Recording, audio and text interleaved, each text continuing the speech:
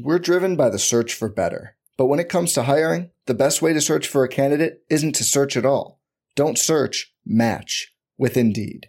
Indeed is your matching and hiring platform with over 350 million global monthly visitors, according to Indeed data, and a matching engine that helps you find quality candidates fast. Leveraging over 140 million qualifications and preferences every day, Indeed's matching engine is constantly learning from your preferences. Join more than 3.5 million businesses worldwide that use Indeed to hire great talent fast. And listeners of this show will get a $75 sponsored job credit to get your jobs more visibility at Indeed.com/Blue Wire. Just go to Indeed.com/Blue Wire right now and support our show by saying you heard about Indeed on this podcast. Indeed.com/Blue Wire. Terms and conditions apply. Need to hire? You need Indeed. What's up, y'all? It's Drewski, and I've teamed up with Mountain Dew to produce a hilarious new basketball podcast called The Dew Zone with Drewski. Learn the backstories of your favorite ballers and celebrities like Jamal Murray. Did you have like a favorite team? Was it the Raptors at the time or no? Was the Raptors even started around that time? Come on, bro. I ain't that old, fam. You talking like I'm 50. Taylor Rooks, Asia Wilson, and many more. You won't want to miss this. Listen to The Dew Zone with Drewski on Apple Podcasts, Spotify, and wherever you listen to podcasts.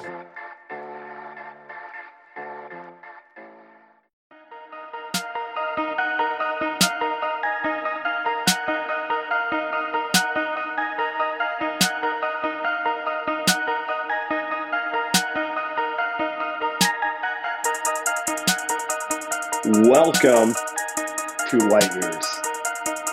Biggest game of the season, and they no-show harder than any game this season. This is probably the best way to describe the 2021 Golden State Warriors. Andy Lou is off tonight. I have Aaron Larsoul sitting across from me.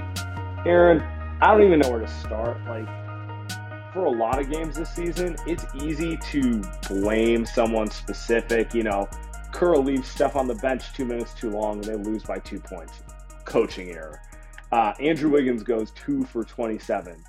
What are you going to do with that? He's playing awful. Tonight, it was just a collective failure. Just a complete ass kicking.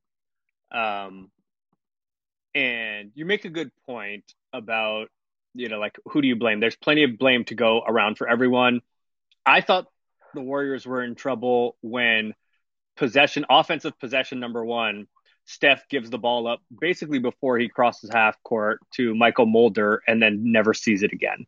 And that was kind of a microcosm of everything. I know people in the chat and people even on Twitter have been critical of Kerr and the not practicing. Nobody's practicing a lot. And I think this was just kind of it was a Warriors no-show. I don't think this is specifically on the Warriors aren't practicing, but I think it's another instance of Steve Kerr tripping over himself and getting in the way, talking too much. So let's talk about that. You've obviously worked for multiple NBA teams. Particularly in this condensed season, no one's doing aggressive. What is practice for teams right now? When you have a game every other day, the Warriors haven't had more than one day off between games in a while. I mean, quite frankly, most of the league hasn't. So what happens on, I guess, let's start with this. Tell listeners, what happens on off days when you play on Sunday, you have Monday off, you play Tuesday?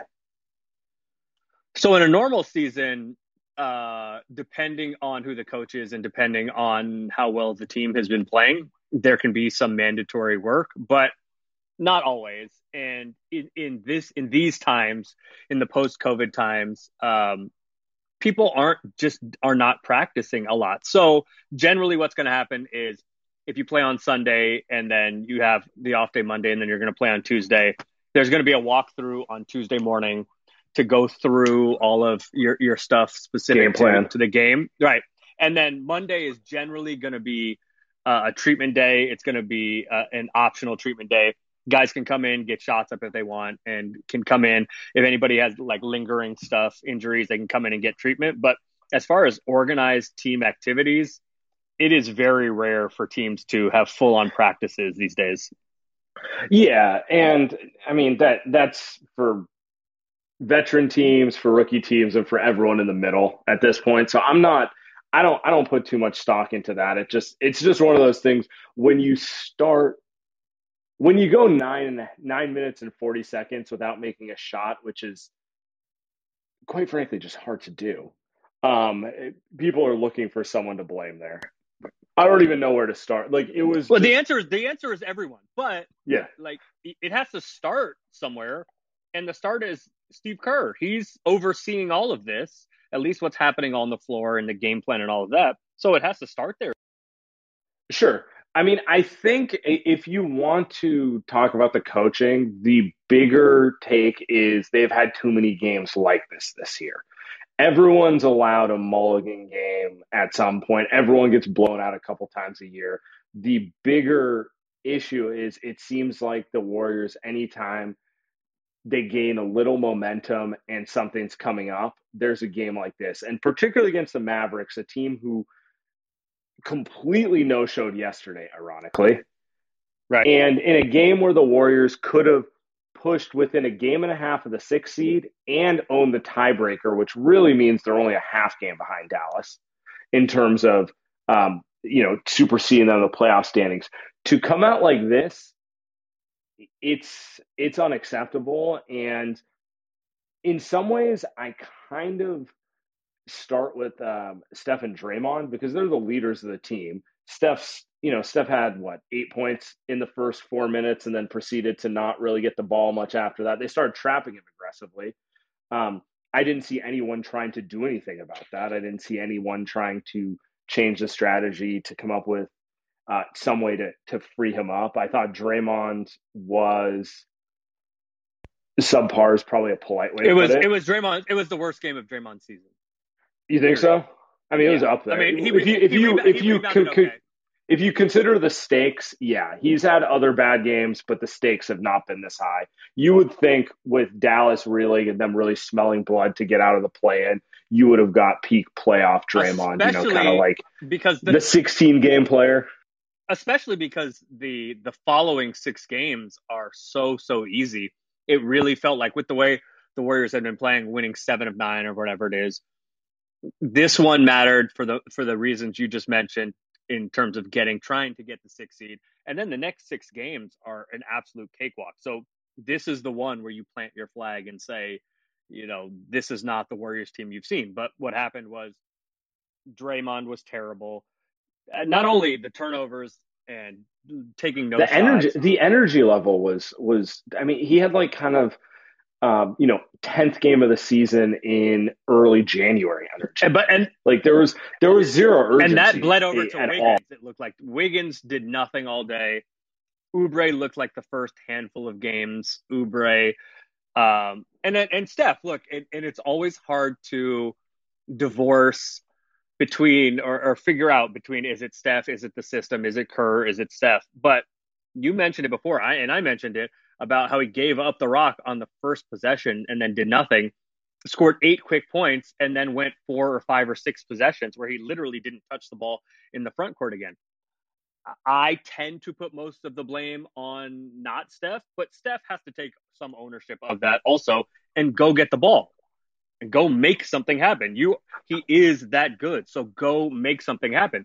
Every single time. Yeah, I was going to say they were aggressively double teaming him. But it's not the first time he's ever seen that. No, and he wasn't being double teamed by Kawhi Leonard and Paul George either. It was like Maxi Kleber and Trey Burke and Dwight Powell. And yes, 2 bodies trapping you at half court is a lot. But like you said, he's seen it, and this isn't exactly the greatest defensive team on earth. Like they should have counters. He should have counters on how to counteract that.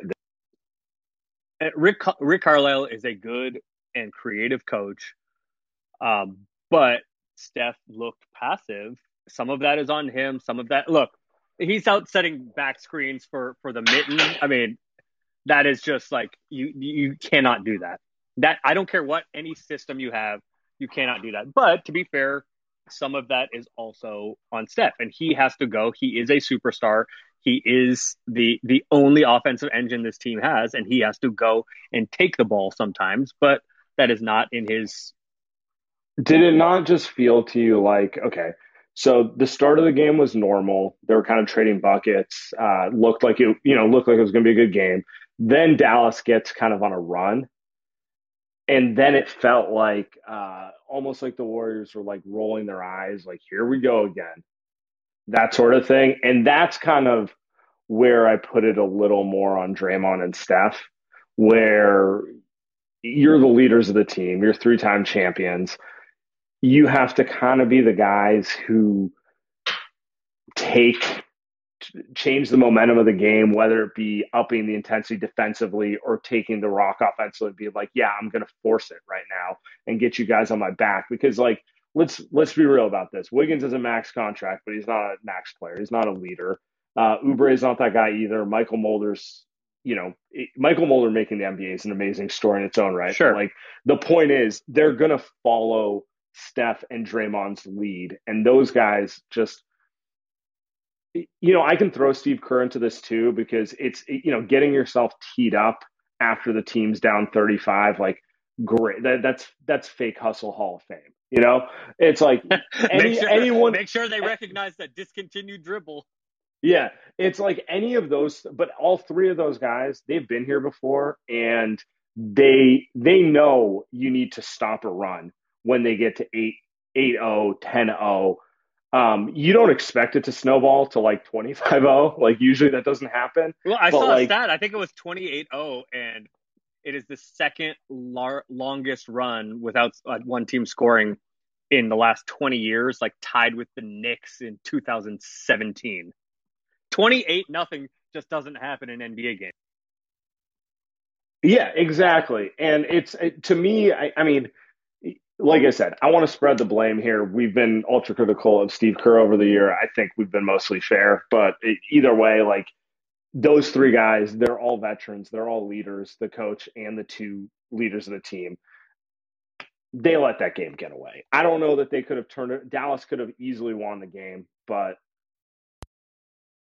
I guess you're correct. My problem is it's not, the game plan doesn't seem malleable, and it doesn't seem, again, for the 100th time this season, doesn't seem to maximize the best parts of this team. Every possession that Steph is not the focal point of the offense, whether it's him taking the shot or him making the decision, is a victory for the opposition.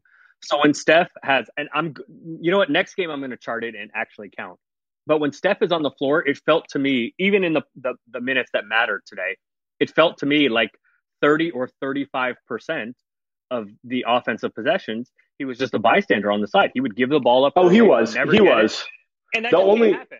He doesn't have to shoot every time, but he has to be the main initiator of the offense every single possession, or else the only thing I'll counter with is, in the words of the great Marcus Thompson, who was on the last episode of Light Years. If you guys haven't checked it out, as he said, what's Steve going to do if Steph actually commands the ball? You think he's going to tell him don't? Sure, some of it's on Steph. So there has to be I mean, like, we love to talk about how Steph is the most coachable superstar in the NBA, which he probably is.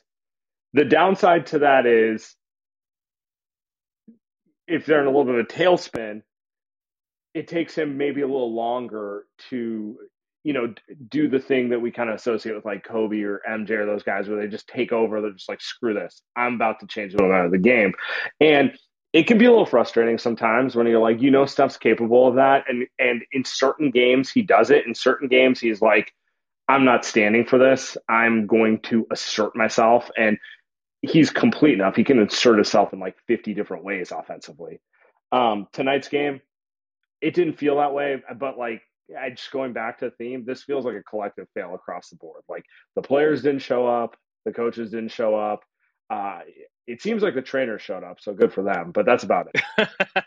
Well, I think it also, as much as we praise Steph, and he is worthy of all of that, this might be some of the thing, and he's probably in the best shape of anybody in the NBA, at least cardiovascularly. But this might be one of those, or this might be an example of one of those times where, because he's small and slight, even though he's put on a bunch of muscle, that he just wears down. This stretch that he's been on has been incredible and has been so taxing physically, mentally, etc. Just a casual 40 points a game for like a month. Right. Yeah. But so it could be that, like there's going to be games because he's so small physically compared to NBA athletes that he's just tired and worn down and can't do it every game all the time. And so, again, we talk about maybe, some of this is on Steph. I would guess he's probably just worn out and like doesn't want to go and take the ball all the time like we all want him to.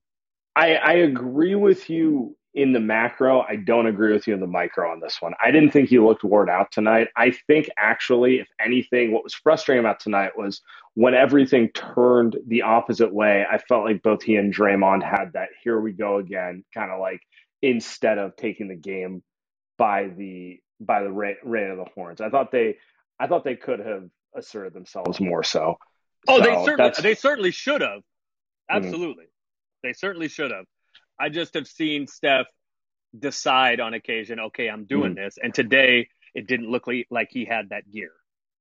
All right. Well, I have a quote for you. Now it's getting spicy. We're going to read this quote. Let's react to this one, and then we'll bring on whoever wants to speak. Steve Kerr. I'm not concerned about the 9-minute scoring drought. I'm concerned about the level of intensity and preparation and the competitiveness. I did not have them ready to play. Clearly. Biggest game of the year, and it was over before it started. I mean, I have thoughts on that, but I'll let you go first, Aaron. Yeah, so the problem with it, like he's talking out of both sides of his mouth there. Like, I'm concerned about the intensity, but I didn't have them ready. Okay, it's on you. Nobody told you this is the most important game of the year. You said it's the most important game of the year, Steve, and then you just didn't have them ready. A complete no-show, and that's on him. So he's sort of taking responsibility and sort of skirting it. It's like, again, Steve Kerr, I think he means well. I think he's a smart guy, which is problematic because he steps in it way too often. I think on balance, he's a good coach and a good human being. But he, again, is another example of him getting himself in trouble by talking too much. To me, this was coach trying to take the bullet for his team. I mean, well, it doesn't take a rocket scientist to figure that one out. Yeah, it doesn't take a rocket scientist to figure that one out. But the real question is why does this keep happening? Like, now we can talk about it. This is kind of what's been associated with guys like Andrew Wiggins' career all year, their whole career, right? Like, Wiggins always been a guy who people have been like, does he care enough? And, plays a couple good games and no shows other games, blah, blah, blah. But on the other hand, I don't know that this is a team of guys outside of Wiggins I would define as lethargic. Like, Juan Toscano-Anderson's not that player. Draymond Green's not that player. Steph Curry's not that player. We can argue about the talent level of some of the other guys like Oubre, like Looney, like I guess Damian Lee didn't play tonight, but like Michael Mulder, these guys. But like I would, if nothing else, define them as players who tend to show up and bring effort on a nightly basis. So that's what is concerning to me, where he goes, we weren't prepared. We didn't have the right intensity. Like, this isn't a roster of... We're driven by the search for better. But when it comes to hiring, the best way to search for a candidate isn't to search at all. Don't search, match with Indeed. Indeed is your matching and hiring platform with over 350 million global monthly visitors, according to Indeed data, and a matching engine that helps you find quality candidates fast. Leveraging over 140 million qualifications and preferences every day, Indeed's matching engine is constantly learning from your preferences. Join more than 3.5 million businesses worldwide that use Indeed to hire great talent fast. And listeners of this show will get a $75 sponsored job credit to get your jobs more visibility at Indeed.com/Blue Wire. Just go to Indeed.com/Blue Wire right now and support our show by saying you heard about Indeed on this podcast. Indeed.com/Blue Wire. Terms and conditions apply. Need to hire? You need Indeed. Outside of Wiggins, who's kind of been, for better or worse, that's his reputation. I don't think any of the other guys on this team have a reputation for being for lacking intensity. They for the most part, have a reputation for lacking specific talents or. Yeah, it's because it's a roster made up of a top heavy roster made up of a few guys making a ton of money, and then a bunch of fringe NBA guys who are only in the NBA because they bust their ass every possession. Look, no one's perfect. Even the best baseball players strike out with the bases loaded. The best golfers sometimes three-putt with the tournament on the line. So if you feel like you're coming up short in the bedroom sometimes, it's perfectly okay. But if it's bothering you, there are options. Go to roman.com/lightyears now. With Roman, you can get a free online evaluation and ongoing care for ED, all from the comfort and privacy of your home. A U.S. licensed healthcare professional will work with you to find the best treatment plan. If medication is appropriate, it ships to you free with 2-day shipping. The whole process is straightforward and discreet. Getting started is simple. Just go to getroman.com/lightyears and complete an online visit. Take care of your ED without leaving your home. Complete an online visit today to connect with a doctor and take care of it. Go to getroman.com/lightyears and get $15 off your first month. Look, there's a straightforward way to take care of your ED.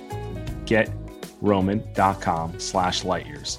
Get started now to save $15 off your first month of treatment. All right, let's open this to questions. Let's get some sound offs here. Let's go from there. I'm going to start, at the top of the list. Larry, what's going on? Larry, can you hear us? I can hear you. How you doing, sir? Say an 8-minute, 33-4 run in the first quarter, reminiscent of the last 4 or 5 minutes of Game 7, 2016. Kerr didn't call a single timeout. Okay, I don't care who had problems with effort. I don't care anything. He needed to gather the team during that 33-4 run. And that was the game. And I'm usually really a Steve Kerr fan, but more and more, I think he's not doing the work. And that's it. I appreciate it, Larry. I do. So, Aaron, we can talk about this. This is a classic Phil Jackson move, right? Where you don't call a timeout and you kind of make your team play through it, trusting that they're going to have some pride and figure it out, right? Sure. The problem is that stuff works when you have Andre Iguodala, when you have David West, when you have a bunch of veterans who don't need you to call a timeout and instruct them. This team, it's Steph, Draymond, and a bunch of puppies, right? Like they need the Greg Popovich, you blew 2 defensive assignments in a row, I'm calling a timeout, and I don't want to say yelling at you, but like getting in your face about like what to focus on, because like we saw tonight, young players like that, like this can snowball really quick. Clearly. And free fall, right? Like, I mean, you don't expect it to go 9.5 minutes and 28-0 the way it did, but like, but Steph Curry, who is the only offensive player on this roster, doesn't get a touch. It's not that shocking. Right. But I mean, like on the broader scale, like you can't coach this team the way you coach the 2017 or 2019 Warriors basically played with their food every game. Like they were just so over everything. They're like, get me to the playoffs.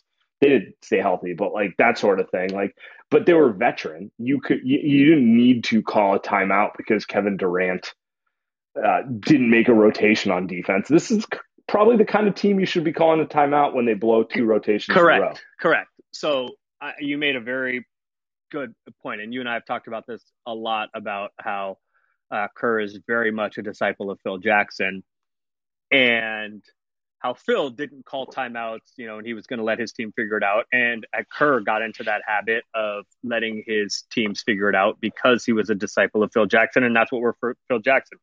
The problem is Phil Jackson and Steve Kerr, up until last year, never coached any teams that weren't overwhelmingly more talented than everyone they were playing. Or just veteran. Like the bigger thing with Phil, like his teams were always made up of a bunch of 30-plus But year olds. it's more He's than like, that. They were made up of teams that were older, but also teams that were going to win titles. True, and guys true. that were not only veteran and knew the NBA, but were better than everybody they were playing.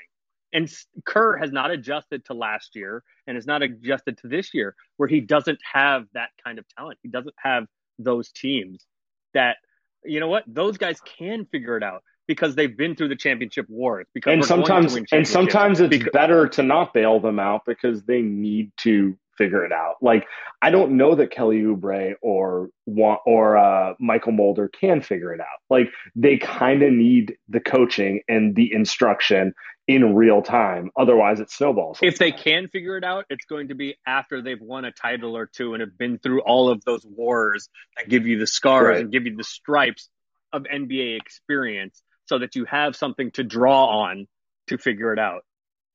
Absolutely. All right, let's get to the next caller. Jackson. By the way, Jackson is my inspiration for starting room number 2. Thank you for letting us figure that out. Now he did the Nintendo cartridge, just blowing it and trying again. Yeah, exactly. We pulled out the old school Sega Genesis, blow on it, put it back in. It works. All right, yeah, no problem, guys. I mean, after tonight, I've had this take on the Warriors for a while. It's probably going to piss a lot of fans off, but I've been hearing a lot on Twitter like, oh, no one wants to see the Warriors in the first round. Like, the Jazz should be scared. Like, I actually think this Warriors team is better suited in the regular season than the playoffs, because I think you get in the playoffs and you can scheme more specifically towards the Warriors' style of play and to Steph, and I think teams are going to just, as we've seen in years past, they're going to just bully him. They're going to put 2 guys on him. They're going to sell out even harder than usual, and he's probably going to shoot like 25 or score 25 points a game, shoot 40% from the field, not even because it's his fault, just because I think he's going to see 2-3 guys on him at all times. And so, I don't know. I've been seeing that a lot after tonight. I think it definitely reinforces my point, but I just wanted to know what y'all think about that. If the Warriors do actually pose a threat to like the Jazz or whoever's in the 1 seed, or if you think that they're more suited for the regular season, which is how I think. I think their style of play and getting a regular season long draining schedule is more suitable than in playoffs when you can scheme to that offense. Jackson, thank you. That is a phenomenal question. I'm going to give you a gem for that. Now, Aaron, I'll start with you. Okay, so at this point, we can throw the 6 seed away. So they're playing correct for the 7 or the 8. If they could, depending how the plan works out, they could be the 7 or the 8 seed if everything works out, which means they're either going to be matching up with Utah, Phoenix, or potentially the Clippers. I don't see the Lakers or Denver having any shot to get into the top 2 with the amount of games left. With that said, what do you think about their chances versus any of these teams? They have a chance to scare all 3 of them. They have no chance to beat any of them. That was a really good question. It was a really good point. Steph has been incredible in the playoffs and in the finals previously, but compared to his regular season stuff, he has not been as good. And especially, like, you can see he was good in the finals against Toronto, but Nick Nurse schemed against him with a lot of the stuff you're seeing now because KD wasn't there. So Clay wasn't there. This is my broader question to you. What are the Warriors' counters when they run into when Utah decides, all right, we're tired of Steph torching Rudy Gobert in the So that's the thing. I think we're just going to throw – because, like, that's against Utah, I can almost guarantee you the way it's going to go down is Steph's going to go for 45 or 50 by exploiting the mismatch. And then Quinn Snyder is going to decide, all right, we're not going to just live in drop coverage versus Steph. We're just going to throw 2 bodies out. Correct. Although, so here's the thing. I agree with you. I think the Warriors, out of those 3 teams, I think the Warriors have the best chance against Utah, specifically because Steph has twisted Gobert into a pretzel in the playoffs a bunch before. Right. And you remember a couple of years ago with Houston, one of the things was they started switching everything. Excuse me. They started switching everything in the regular season, specifically to practice to switch in the playoffs. because switching requires so much communication, and running different coverages requires a lot of communication and cues from your teammates. And if you haven't drilled that, if you haven't practiced that, if that's not something that's in your muscle memory, that becomes difficult. And Utah doesn't do that.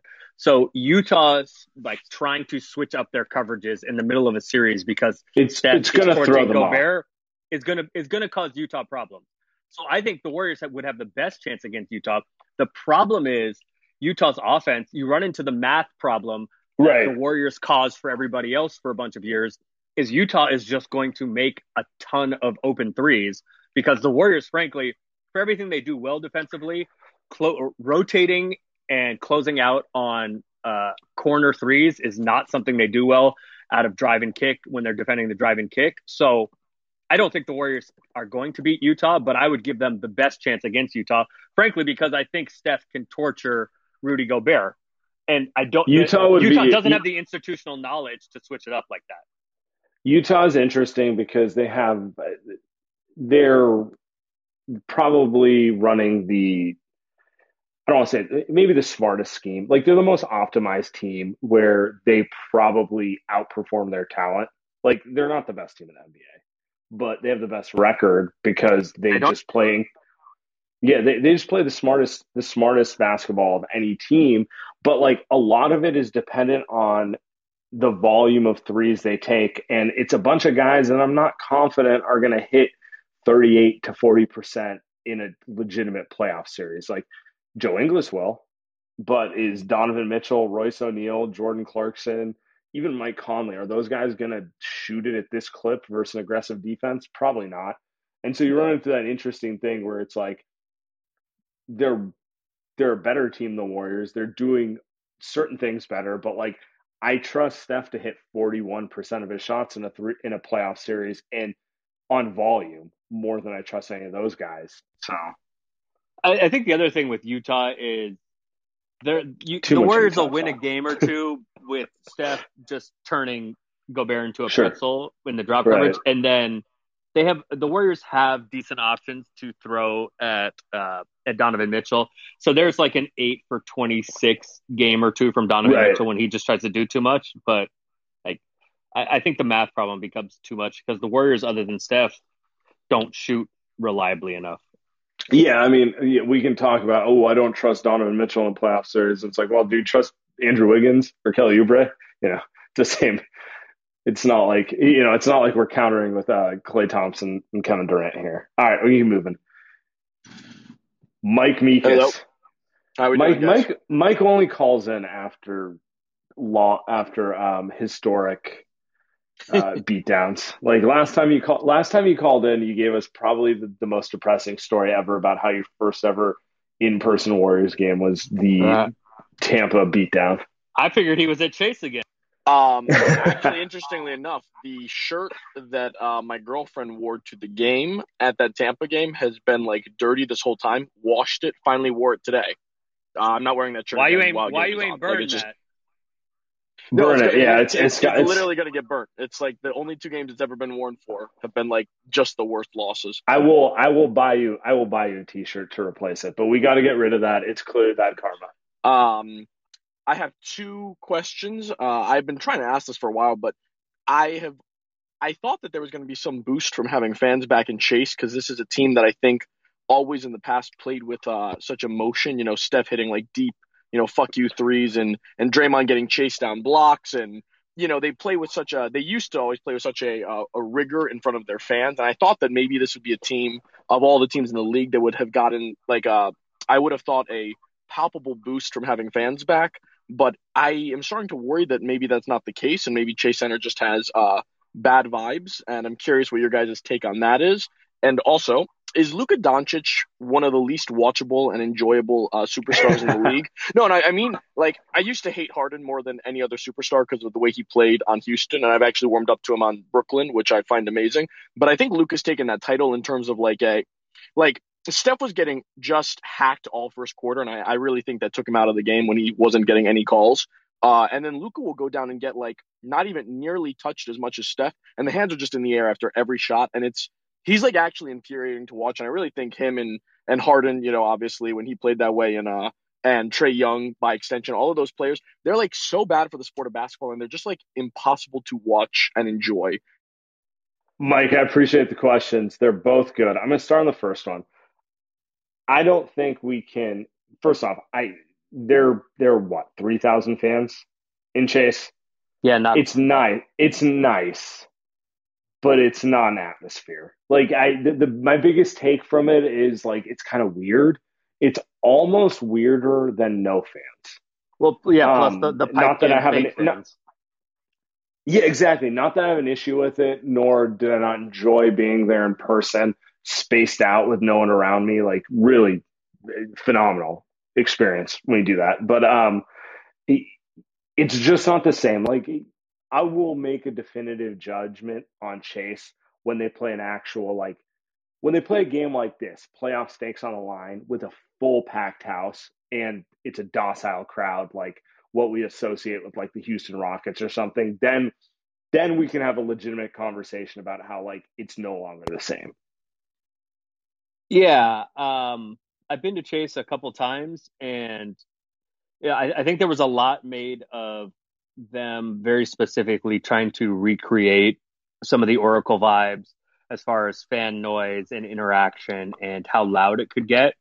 But when they opened the building up, the Warriors have been terrible since the building was open. So I don't think it's really fair to compare. Yeah, no amount of acoustics is getting the fans to cheer for Kyle Bowman. And there hasn't been those Steph Curry moments. I mean, there have been, but just not with fans there. So until we see a full building with Steph, raining threes on somebody's head, I don't know if we can really figure it out. I see a lot of people in the comments talking about it's low key cursed. Maybe. I don't know. As far as Luka, I mean, yeah, he's one of the best 10 basketball players on planet Earth, but I personally don't enjoy the like slow motion foul begging game that he has. He's damn good. My bigger issue is it gets rewarded, and it's not a him thing. It's like, I don't know, Aaron, we're relatively the same age. We're both childs of the 90s. I kind of like the tension of defensive basketball. Maybe I'm just way too nostalgic and like actually being subjected to blood sport like 78 to 81 basketball. I'll be like, that was a big mistake. Is it kickboxer or blood sport where he like breaks, where they got to break the glass and the resin and Jean-Claude dips his hands in the broken glass? Is that blood sport or kickboxer? I don't know.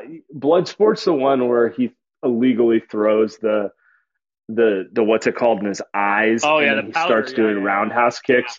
Yeah, he starts doing roundhouse kicks blind.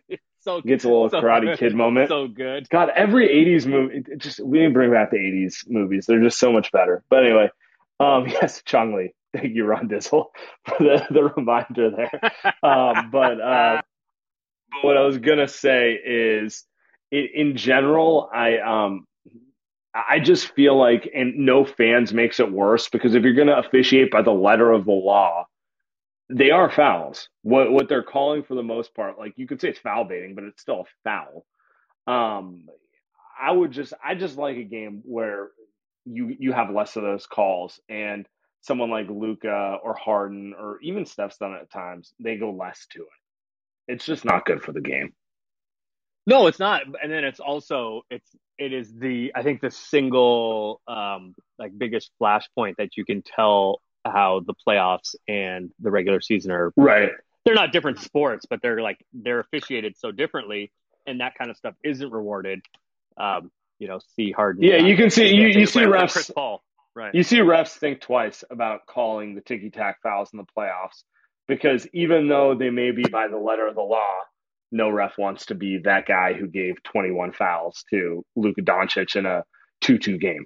But it's also, interestingly enough, right, the refs that call the best games during the regular season are rewarded with playoff games and finals games. So it's those guys, theoretically, the better refs that are not falling for that. That's true too. I always forget about that, but it's like usually the refs who annoy you in the regular season are not there in the playoffs, except for our guy Scott Foster. All right, Joe Ratto. Joe, what's up, man? One, thank you for having me on at this time, because I just want to say NBA refs are soft and terrible at their job. But my question is, whatever happened to Peter Guber? Is he just too tied up in other teams right now, or when is he going to come in and try to make this team more solid and try to take over for a little bit of what Lacob has been lacking these past 2 years? This podcast has not had enough Peter Guber takes. I agree with Are you, there Joe Rauta. are there Thank you any for calling actual it. Peter Guber takes? I don't know.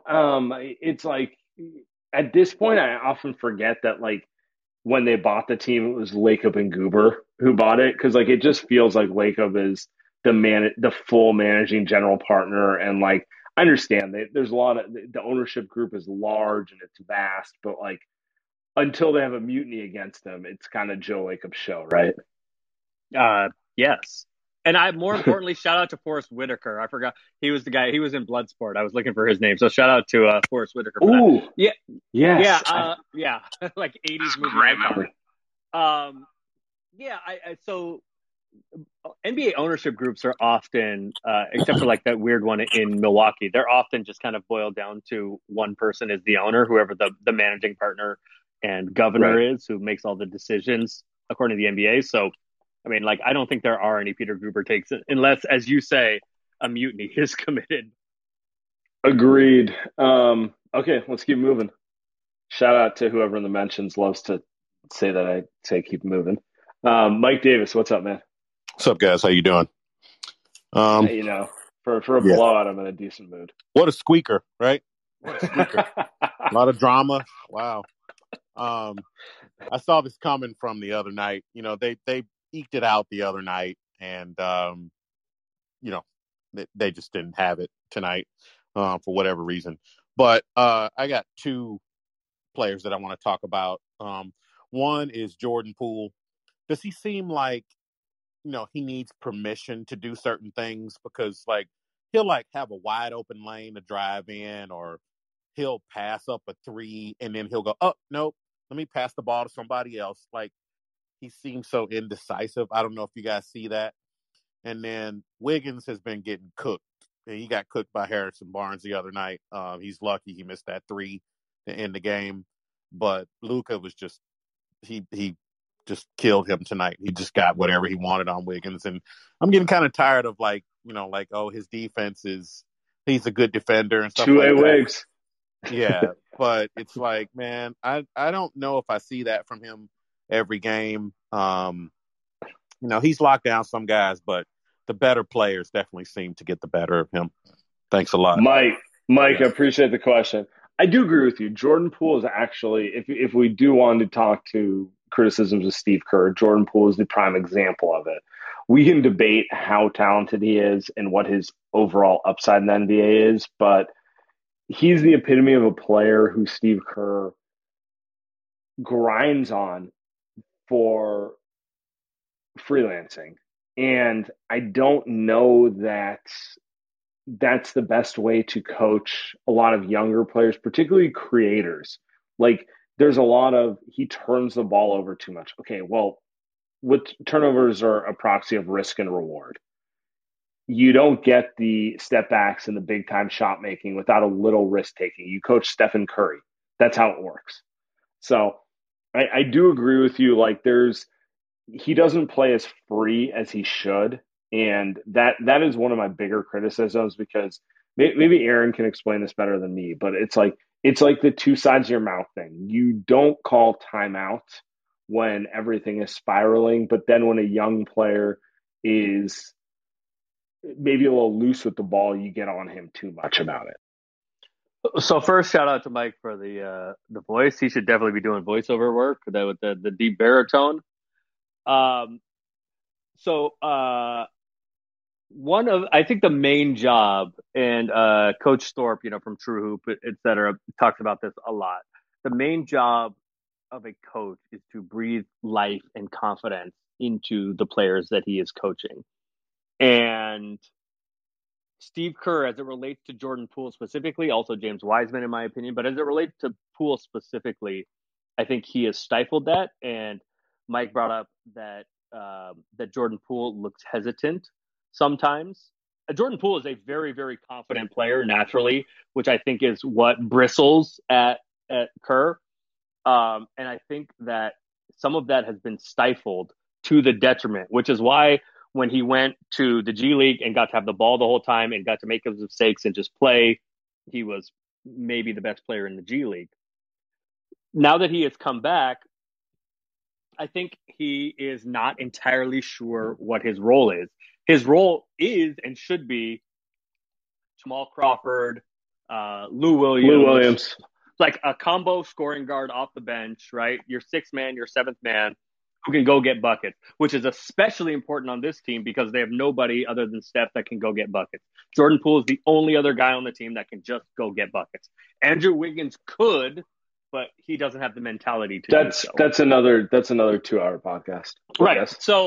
So I think the problem is Jordan Poole. One, Kerr tried to make him not a point guard. See all that terrible like stretch where he tried to play him with Mannion so Mannion can handle the ball. Jordan Poole is a combo guard that has to have the ball and is a microwave scorer off the bench. The reason he is hesitant is because he's afraid. He's still a kid. He's afraid that he's going to get taken out of every game anytime he makes a mistake. And that is because of how he has been coached.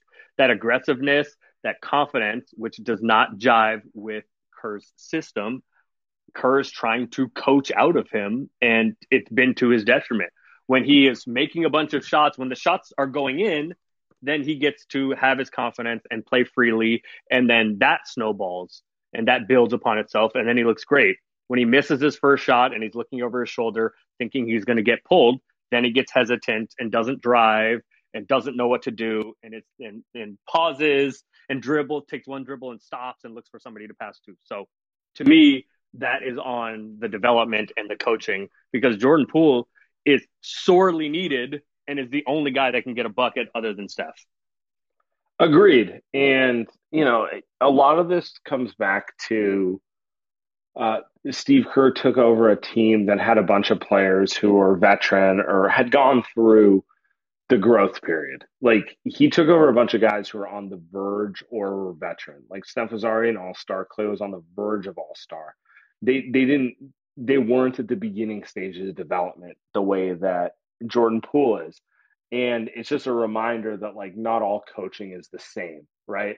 Like, just because you know how to coach veterans doesn't mean you know how to develop guys. Just because you know how to develop guys doesn't mean you know how to coach veterans. We just watched, like, Kenny Atkinson, who I think is a really good coach and did a lot of good things for Brooklyn. Doesn't much matter when you get Kevin Durant and Kyrie Irving, you can't get their buy-in in what you want to do, right? Like, those are two distinctly different jobs. So correct. Well, I think the other part though is he had some guys that were mid to early veterans, mid veterans. But in addition to that, we always, if you watch the Jordan documentary or just are a fan or historian of basketball, teams come up against nemesis and get beat up in the playoffs a bunch until you finally get over that hump. And that's what the Warriors did under Mark Jackson, right? The Spurs got him, the Clippers got him. So they had been through those wars in the playoffs, and then Kerr comes in at the later stages of that. So it wasn't just like they were veterans personally, but the team had coalesced and had been through those wars and was ready to get over. Right. It was a perfect, like, the right guy meeting the right group of guys type of thing. All right, keep moving. Let's bring up my guy, Omar. Hey, thanks for having me, guys. I'm in the weird position of slightly defending Kerr, but honestly, I feel like he's, for the most part, been kind of coaching his ass off in the past month or so, relative to the bullshit he was doing pre-Wiseman injury. Chasing wins. That even extends to chasing wins, and that even extends to like his management of Poole. I feel like I kind of disagree with your guys' take on this. Poole feels like in recent weeks he's had a bit of a long leash. I think he's just a young guy that, like, he misses some shots. When he shoots badly, it looks really bad, and he kind of gets in his own head. He looks to me like a guy who kind of needs, like, some consistent practice. He gets a little, like, he needs to be in the groove a bit. So that's not my issue with, like, Kerr, tonight generally, right so far. The thing that I'm mostly concerned about is, like, the tweet that Slater put out, showing the margins of losses that we've had this year. and just how absurd they are, like ranging from 50 to 30 and like a bunch of them clustered in between. That's kind of crazy. I feel like I didn't even see those margins that regularly when I was watching the Eric Pascal tankathon last year. So that's the part where I'm getting a bit concerned, where like for all the lack of X's and O's and adjustments and plan B's that Kerr has, there's a distinct lack of mental strength on this team. Not to bring like a Arsenal fan TV type of trope, but it's like when the chips are down, and these guys, it's kind of like late stage Wenger, really. Like you have a beautiful system. You're not wrong. Works well when I it agree works. with you. Yeah. And then when the chips are down, it's like everybody looks scared. Wiggins looks like he wants to be back in some place in Minnesota. This is an really interesting. Bad. And that's Omar, that's by the way, I'm concerned about. Yeah, thanks. I 100% agree with you, and that was a great call. Saeed in the mentions goes, once Draymond checks out, it's over. And I'm having a hard time disagreeing with him there because, like, that no one stands Steph harder than the Light Years podcast, but in many ways, Draymond is kind of the bad cop that gets the team going, and you kind of need him to be. Fitz will tell you he's the emotional Dre, is the emotional heartbeat of the team. So have I heard that before? I don't know. When that goes, it's a wrap. Yeah. To Omar's broader point, that's a fair point in Jordan Poole. That is fair. Jordan Poole is still figuring it out. Like he is a gunslinger. If it's bad, it's bad. There's no way around that. Yeah, but fine. But if it on a team where you need to rein that back in because there's somebody else you would rather try, fine. But with this roster, if he starts 0 for 3 and there are 3 bad ones, who do you want taking the fourth? Steph or him? I don't. It's nobody else. So, like, what is the alternative in this case? Yeah, no, I agree with you. And then finally, to his last point, like. This roster just kind of is what it is on some level. Like we can go. Oh, sorry. Actually, I want to get to this point. His point on the blowouts. I do want to push back on this point a little bit. I think no fans has led to wilder outcomes in both directions than normal. I don't know if you agree with me, Eric, but like it just feels like when things go bad, they go really bad. I'm looking at this stat that Slater posted. He's posting all the 20-plus point losses. They're at right. There's 12 or so of them, up to 53. Some of that is by proxy related to the no fans, but some of it's also related to this roster. Yeah, so I think you and I kind of disagree. I think it's more related to the roster and how this team just isn't very good, and Steph drags them to mediocrity. Bill Parcells is kind of like, I think it's Bill Parcells has said in the NFL, you are what your record is. In the NBA, that's less true. In the NBA, you are what your point differential is. That's much more predictive of your future success or lack thereof. Right. And I think the Warriors are now, they were even coming to the game. And since they lost by 1 million tonight, I think they're like minus 0.5 per game. The Warriors just aren't particularly good. And the blowouts and the fact that they get blown out by 20 this regularly, I think is an indication of that.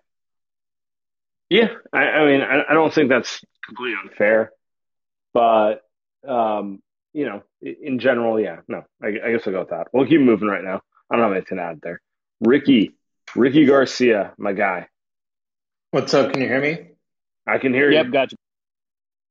All right. So, I normally don't miss, Kent Bazemore because, I think he would have fallen for the Luka launch a lot tonight. Would have fouled out in the first half. Exactly. But was tonight the night that they probably could have used him? Probably. Ricky, I appreciate the question. It's a good question. So, to me, Kent Bazemore is like all the players on this roster. Probably being asked to do a little too much. Like, you would like Kent Bazemore on your roster if he was the 8th man, not the 6th man. which he currently is. But yeah, they could have used him because the overarching issue with the Warriors is they don't have enough talent. And the more guys they have with certain talent, the more chance you have that Kent Bazemore is the energy spark to turn the energy of the game before you get into a 0-25 run. Yeah, so I think, I'm not going to add anything to it because I think that's the exact point. I don't know that Kent Bazemore actually helps in terms of basketball, but energy-wise, Kent Bazemore would have been invaluable. Yeah, Yeah, can we you hear got me? you. Come on.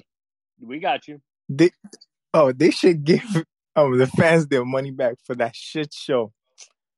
Also, like Andrew Wiggins. Oh, I don't even know what to say. Do y'all think we should keep him? I'd rather keep Oubre than Andrew Wiggins. At least Oubre tries to like play hard. I mean, his shots are not falling, but at least he tries to play hard. But Wiggins, nah. What do y'all think of a Siakam to Wiggins trade? How many would you? Is it 7 or 8 draft picks the Warriors are sending? Are you giving up? Jamil? Are you willing to give up Wiseman? Hell no! Future picks for Siakam. Probably that Minnesota pick, but not Wiseman. Hell no, not for Siakam. Hell no. So you'd rather give up the Minnesota pick than Wiseman? Just in your order of priority, you value Wiseman more than the Minnesota pick. Nah, yeah, okay. For sure. All right, so hold on, Jamil, break it down for me. So you think when the Warriors call the Raptors and say, we're going to give you Wiseman and the Minnesota pick. No Wiseman. We're giving Wiggins, Minnesota. Right, Wiggins and the Minnesota pick. And maybe a future first. Yeah, future first in there.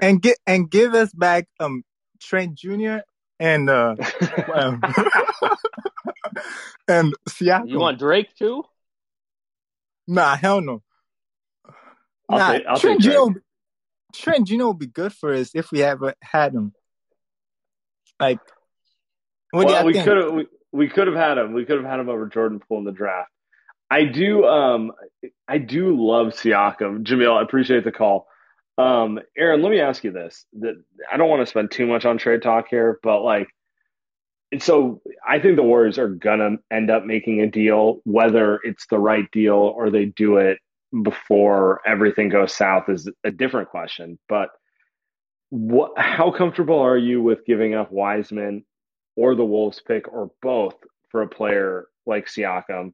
And where do you think that puts the Warriors?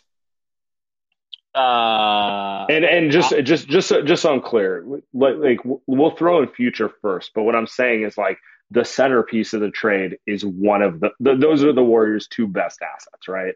Like, so the centerpiece of the trade is Wiseman plus a couple future firsts, which are hopefully not in the lottery, or the Wolves pick plus a couple firsts, which are not in the lottery. So either Wiseman and future, or the Wolves pick and future.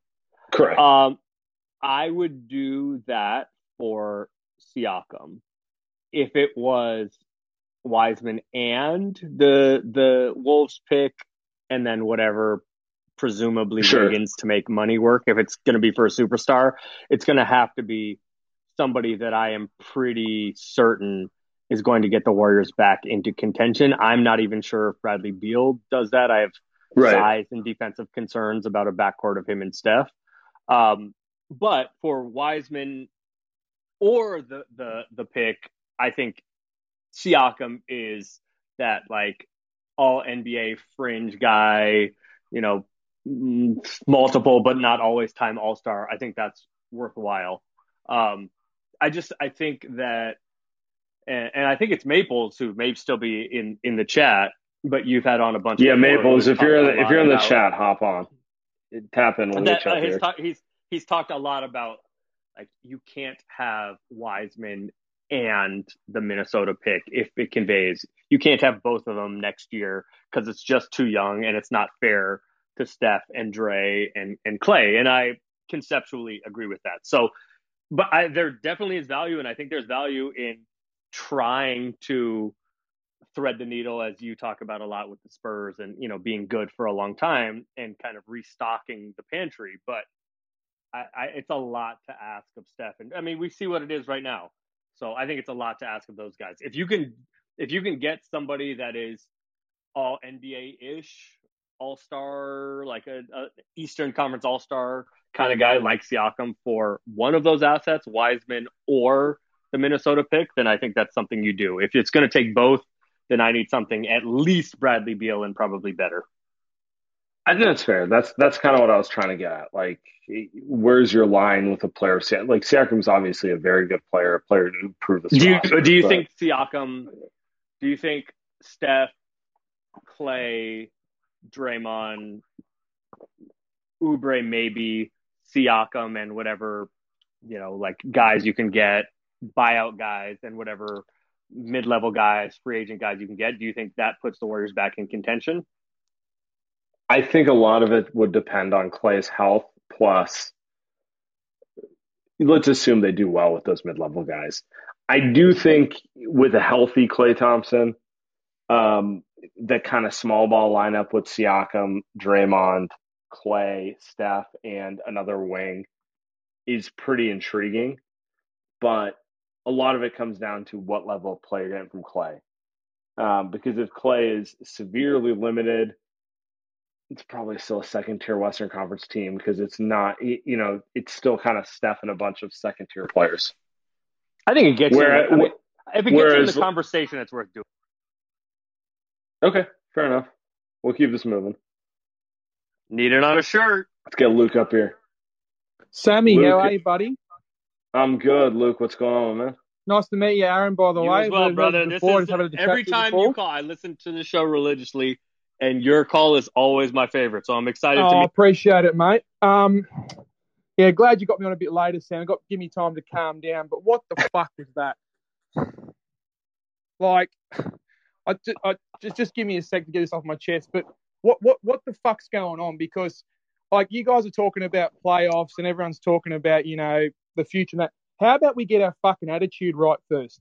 Like Kerr before the game's like, we didn't practice all week. It's all right. And I respect Omar's opinion, and I agree with Larry and Jackson before.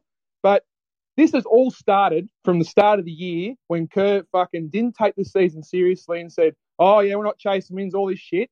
The attitude of these players tonight was fucking disgraceful. Draymond attempted one fucking shot. And Steph didn't even play that bad. He scored 27 fucking points and we got blown out by 40.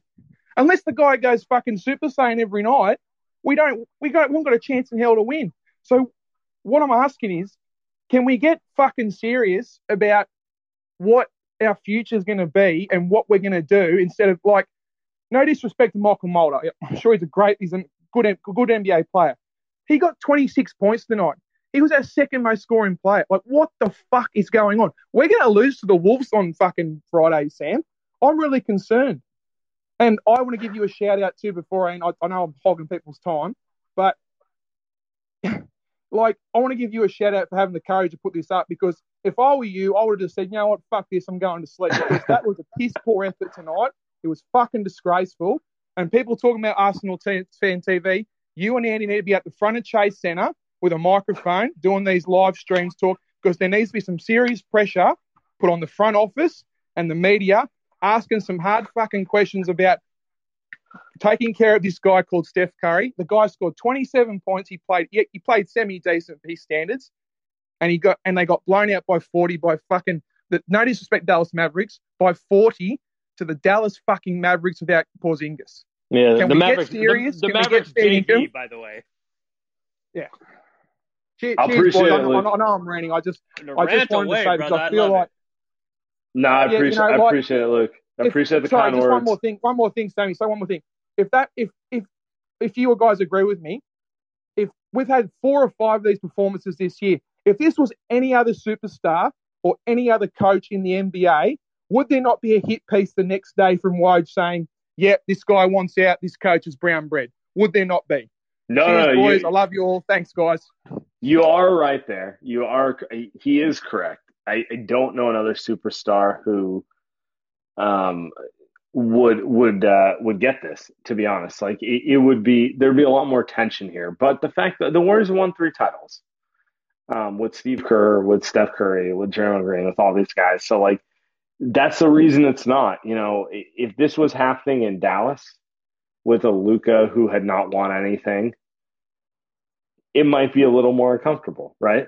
Like that's just, you win, you get yourself a little bit of a longer leash. There's a little more patience. There's a little less of the drama. Yeah, and deservedly so. But to answer Luke's question, can we get our head out of our ass and get it together? No. This is what it is, period. This is who these Warriors are, good, bad, or otherwise, and they're just a bad basketball team. Not even mediocre. They are a bad basketball team that Steph Curry, through his singular brilliance, drags to mediocrity. In my opinion, Steve Kerr is in his way. But no, it's not going to get better than this until the roster gets better. I don't know what the brown bread reference is, other than Cheesecake Factory, where the brown bread is not as good as the sourdough. So I don't know the brown bread reference, but yeah, I think it is kind of the gift and the curse of Steph Curry, right? Steph Curry is again, I'm going to use the word again, but he's the most malleable superstar in the NBA. He can fit in a bunch of schemes. His personality works. He's willing to take a back seat when Kevin Durant comes in. But it is also the curse, right? Like LeBron James, James Harden, whoever else, specifically LeBron, is not putting up with this nonsense. And that has a way of ruining organizations when superstars exert their influence and their pressure. But in the short term, it also often works. Yeah. I mean, all things in life, there's positives and negatives. Steph not asserting dominance in these situations does allow a lot of other people to do work, and in many ways brings positivity. But sometimes you just kind of need a hard ass to come in and just kick everyone in line. So you can go either way with it, but that's life. All right, Maxwell, what's going on, man? What's up, guys? I want to focus on usually in games like this, I tend to blame Kerr, but I agree with somebody said he's been coaching his ass off since Wiseman got hurt, and I agree with that. I don't think tonight's on him. I mean, it's on everybody, but I don't think you can really say it's on him. But I want to focus on Draymond, not just for this game, but for the entire season. Because, I mean, think about it. If Draymond was like an average player offensively, that changes the outcome of like 7 or 8 games this year. That makes us a 5 seed. That makes Steph the MVP.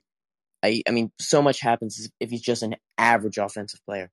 I mean, and I'm not asking the guy to do anything he hasn't done.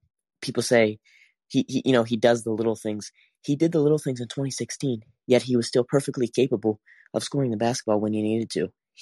I don't know about you guys, but he, more so than any player in NBA history, gets the luxury of not having to put up good numbers because people just chalk it up to, oh, he does the little things. You know who else does the little things? Michael Kidd-Gilchrist. The difference is he doesn't have the greatest offensive player ever as his teammate. So, I mean, where do you guys stand on Draymond? What's your approval rating of him? Because mine's as low as it can get. Maxwell, appreciate the call. A lot of what Maxwell said is not unfair. Draymond gets the longest leash I've ever seen any player get for not being a scoring threat. But at the same time, it's just hard for me to see this game not going this way if Draymond had more intensity. So there's something to be said for a lot of the intangible things he brings, because the reality is there's not a lot of players who can do the things he does. You mentioned MKG, but like MKG's a nice defender and a solid enough like team player, but he's not Draymond Green. Like that's like saying, like, oh well, Seth Curry can shoot. Like Seth can shoot. Seth's not Steph. First of all, shout out to whoever Facundo, who has the Mac Jones Avi. I think Maxwell, I think that's unfair. Draymond Green is still a good, perhaps a very good offensive player in the NBA. He just doesn't score and doesn't shoot.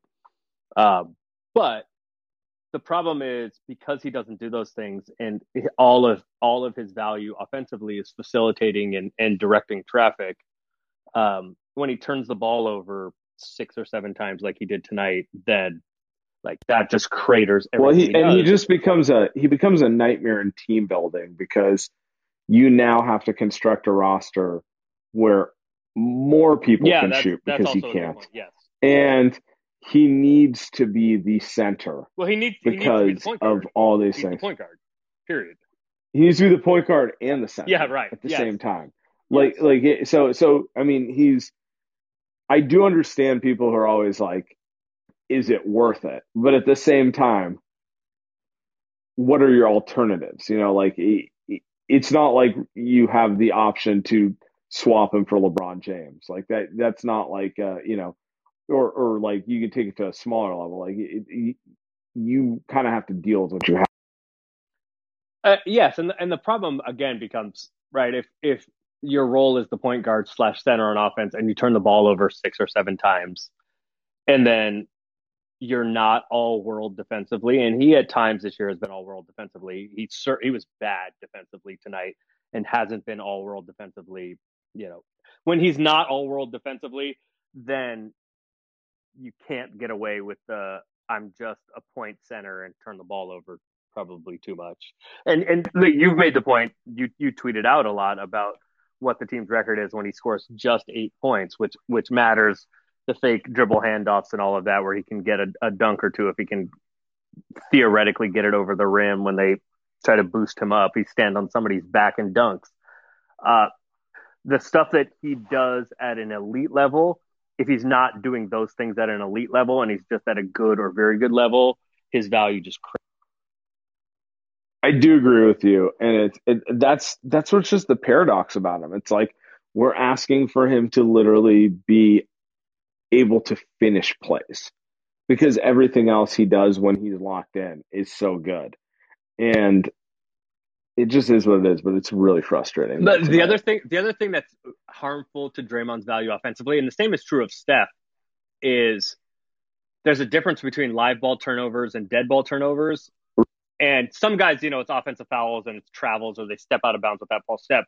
Draymond and Steph specifically tend to just throw the ball to the other team a lot, which leads to all those pick sixes, those runouts and dunks for the other team. So Draymond specifically, this is their why turnovers are more harmful. This is why the Niners are drafting Mac Jones. They're tired of Jimmy G. You better not put that you better not put that evil on me. All right. We'll get 2 more, and then we're calling it a day. JM Stein. JM, what's up, man? Hey, what's up, Sam? Yeah, I think we're kind of underrated what playoff basketball, like how different it is than the regular season. And I kind of think we're overreacted. I still think we can be a team that makes a run. Like last year, the Bucks were like an all-time point differential team. They lost to Miami. I think we get into the playoffs. Draymond will actually try. Jackson talked about we'll be worse in the playoffs. I think we'll be better. I think we'll be better to adjust to those type of doubles, and Steph's going to be awesome no matter what. I still think we're going to be dangerous if we get in there. But why? Based on what? Based on Steph making 53s. Steph being awesome. Utah being not that good. The league not being that great. All right, James Stein, we appreciate you.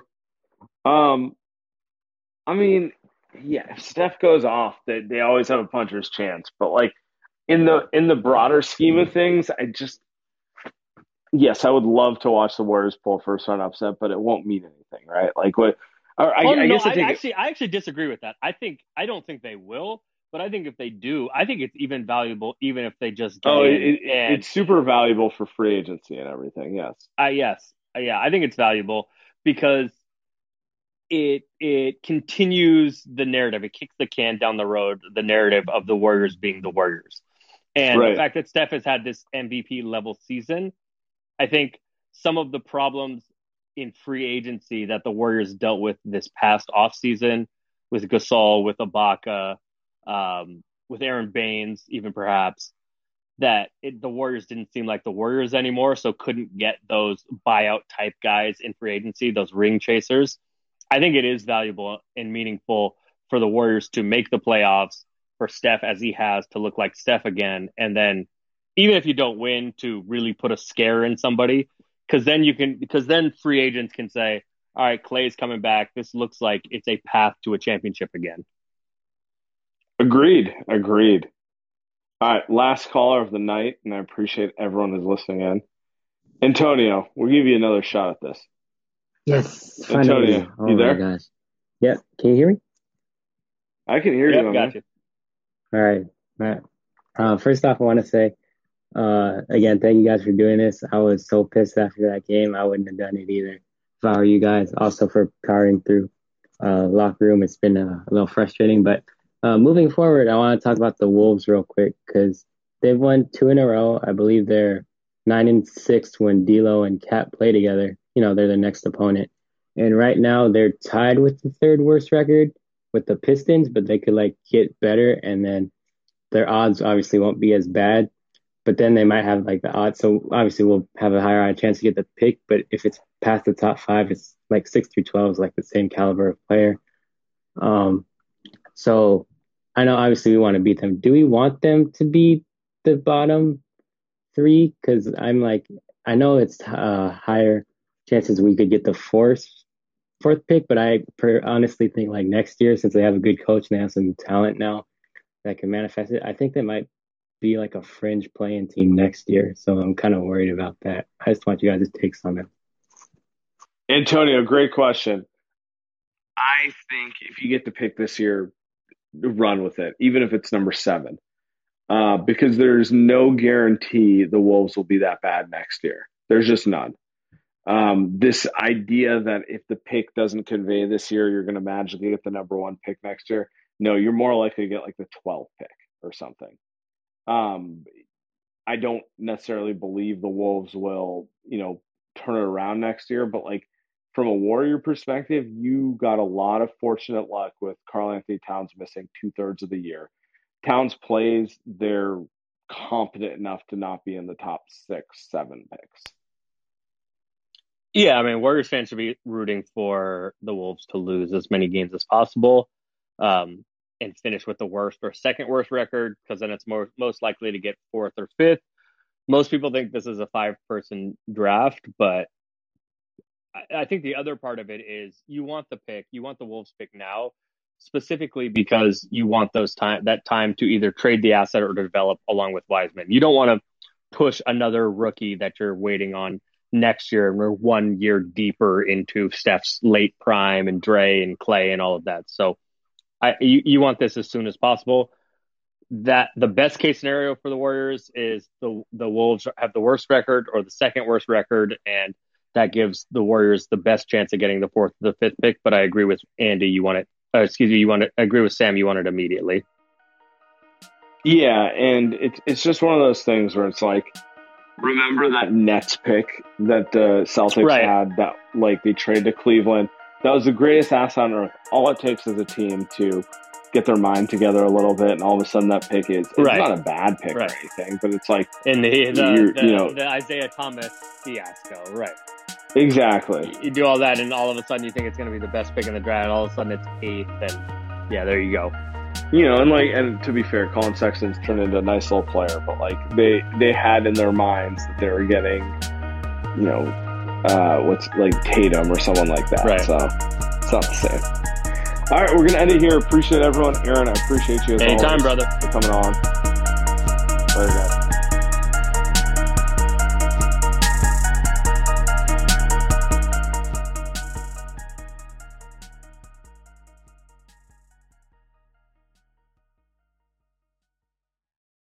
I'm Mark Chapman. Welcome to the Planet Premier League podcast. Each week, Cesc Fabregas, Nader Manua and myself talk all things Premier League. As a player, you don't have time to talk. No. You don't have time to make a plan. You just need to deal with wave after wave after wave. We watched Coach Carter and he said, afterwards, the game's just about doing this for your teammates. And I remember looking around halfway through the film and half the squad was asleep. Planet Premier League. Listen wherever you get your podcasts.